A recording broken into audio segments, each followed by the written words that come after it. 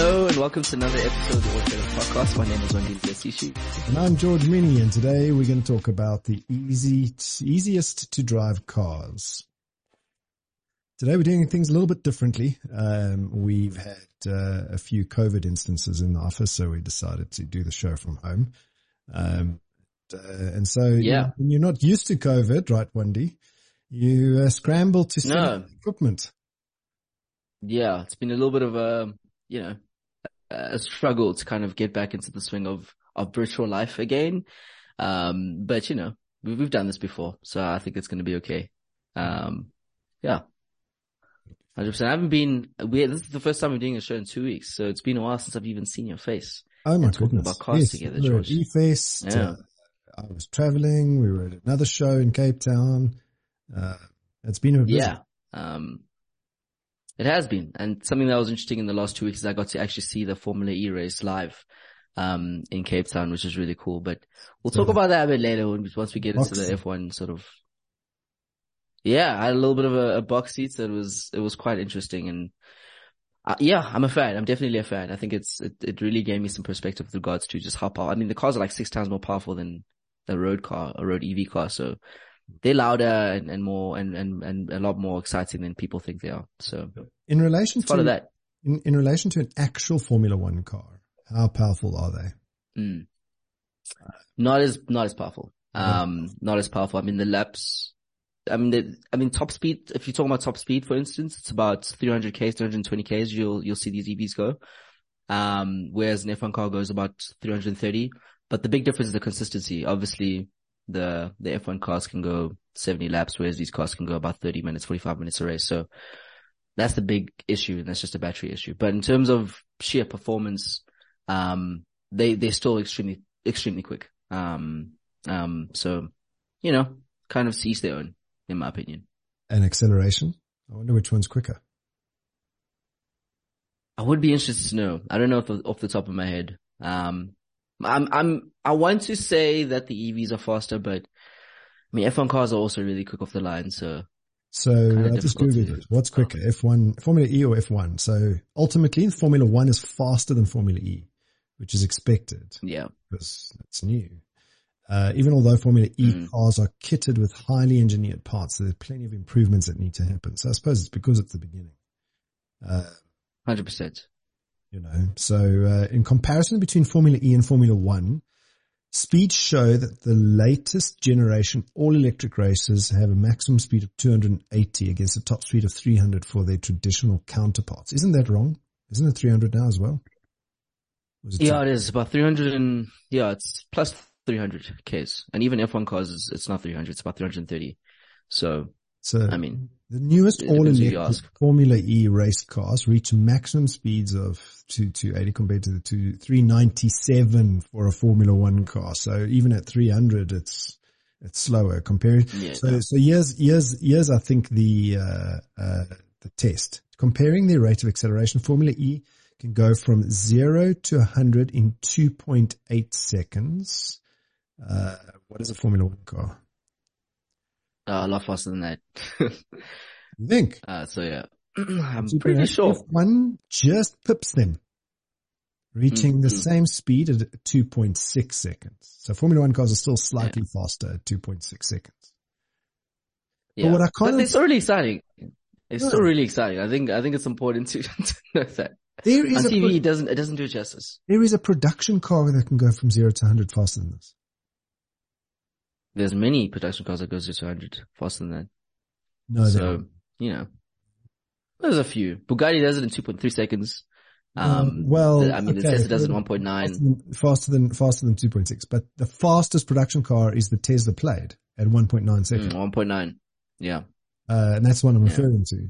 There's, the Bugatti is the only other one really that I know of. There's one or two others. But I mean, that's, as soon as you start touching 2.5, it's borderline impossible without some sort of additional insane amounts of power or some sort of hybrid, solution.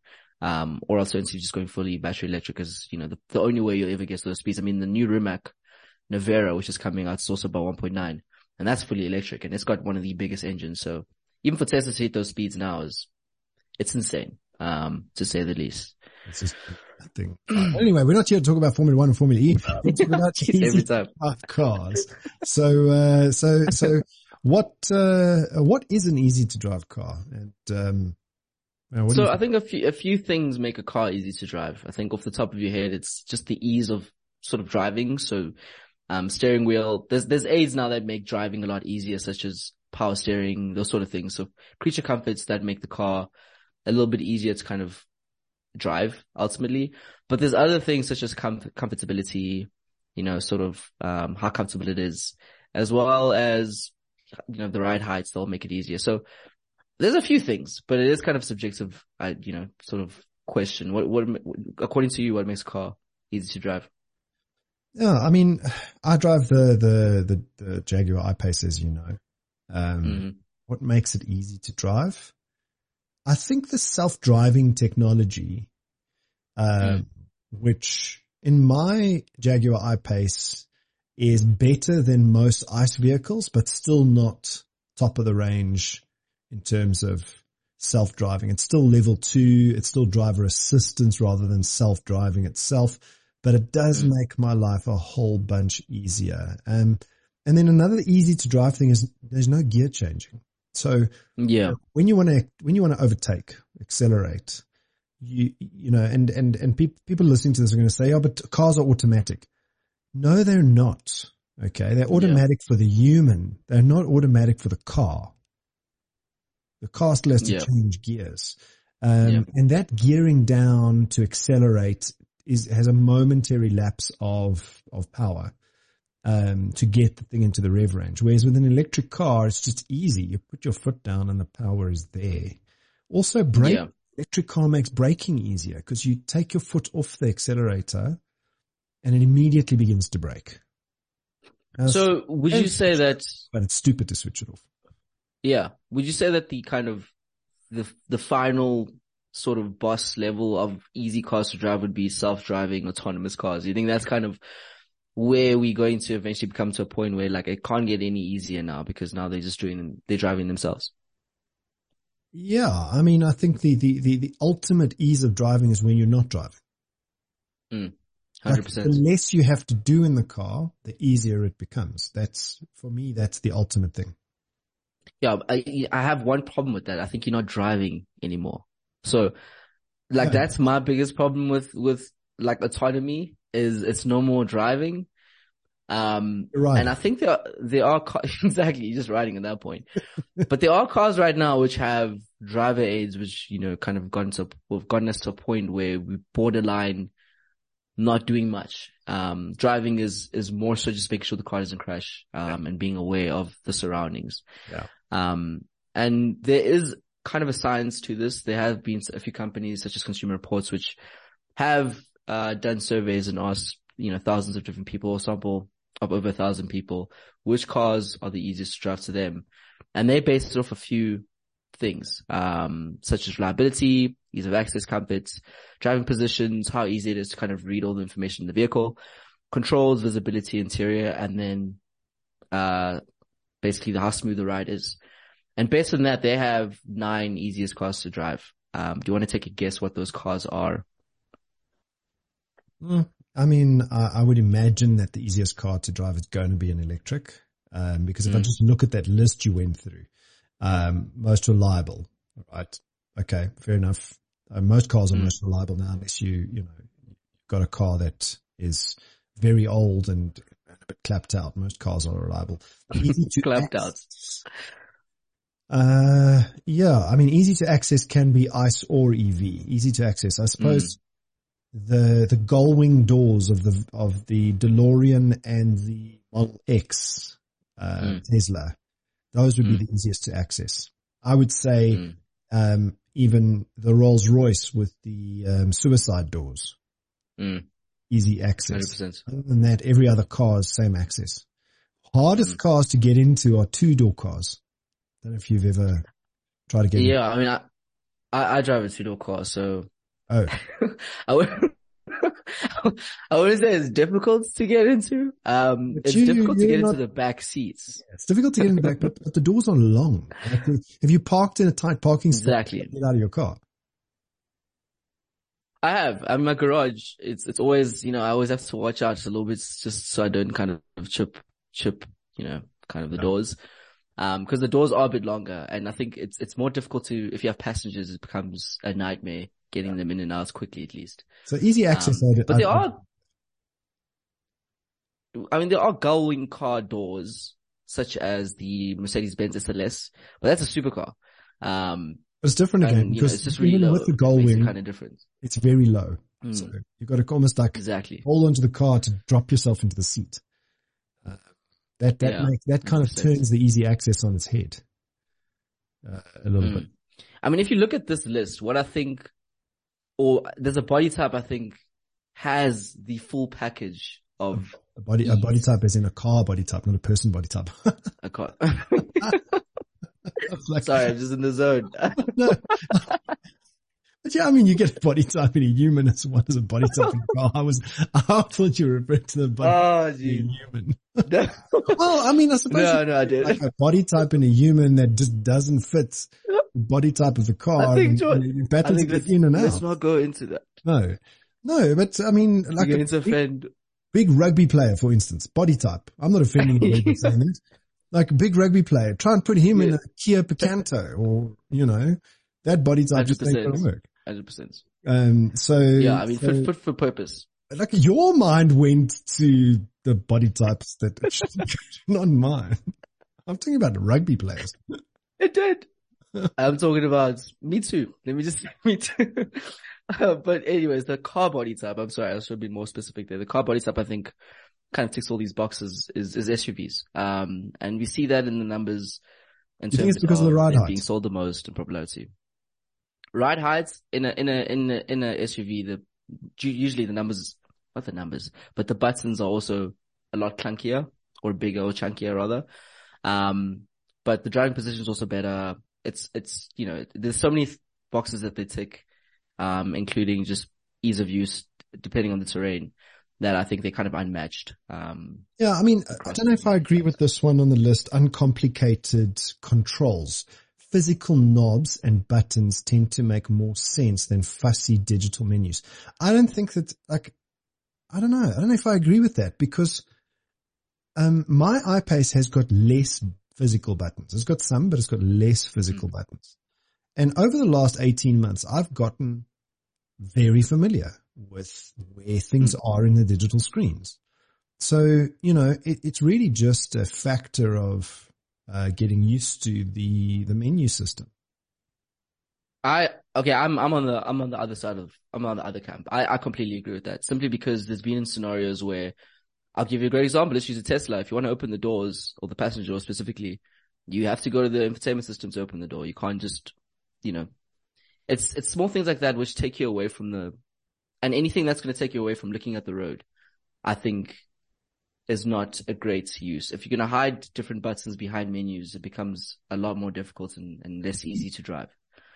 Yeah, I mean, and then the next one is, the one before that, quick read gauges. The speedometer, fuel gauge, and other information displays are simple to read and understand. I don't agree. You don't need them. The only thing you need is a speedometer and a map.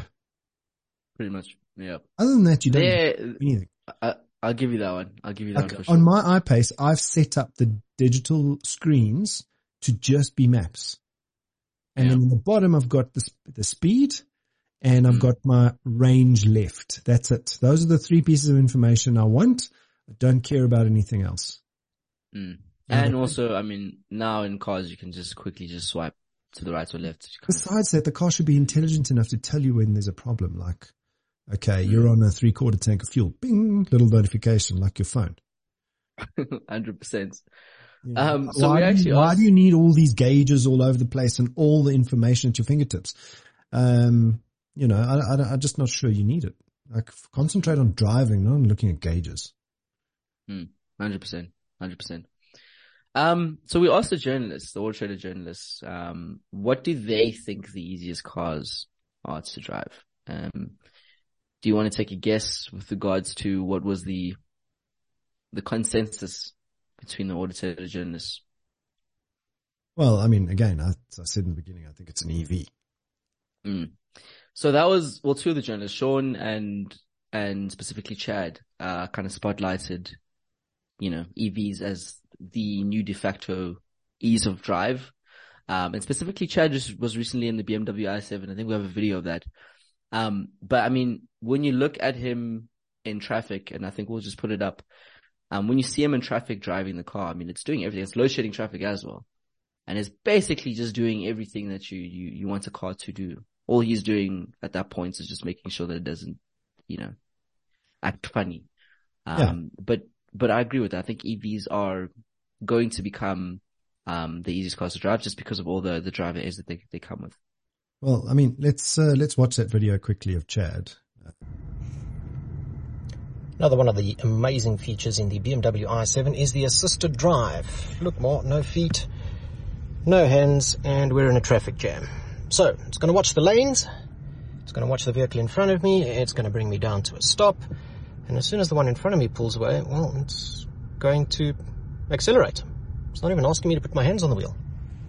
Now that's cool. Suddenly load shedding traffic is a lot easier. Well, I mean, that's kind of like self-driving, right? Yeah.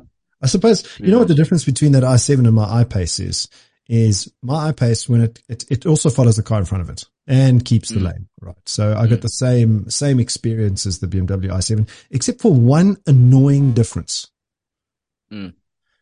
When the traffic comes to a complete stop, and I noticed this i7 doesn't have this problem. When the traffic comes to a complete stop, my car engages the parking brake and says the car is held. You have to push the accelerator to go. Okay. Okay. And then once you just touch the accelerator, and then it'll start the following process again. I don't like that feature on the Jag. It's just annoying. Yeah. So I see the BMW i7 comes to a complete stop and then starts going again all by itself, which is great. 100%. And it didn't ask Chad to put his hands on the steering. Mine screams at me in 10 seconds. Yeah. So the Chad did actually note one limitation to specifically the i7. He says it's the size. So if it's not driving itself, the size becomes a real problem because it's just so gigantic. Whereas Sean, he says basically any small EV, that's going to be the easiest car to drive. And I think that's kind of the difference there. Lance said the Corolla Cross Hybrid, big popular car right now. And then Tay said the Suzuki Celerio AMT. And he just said because it's just everyday use, really easy car to drive.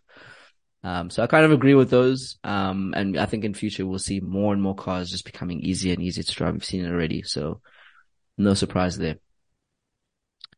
Awesome. Moving on, George. We have obviously our Ask Auto Trader service where people send us some questions. And they basically ask us to make the car shopping, buying and selling process a lot easier. So I've got three new questions for you this week, and hopefully you can help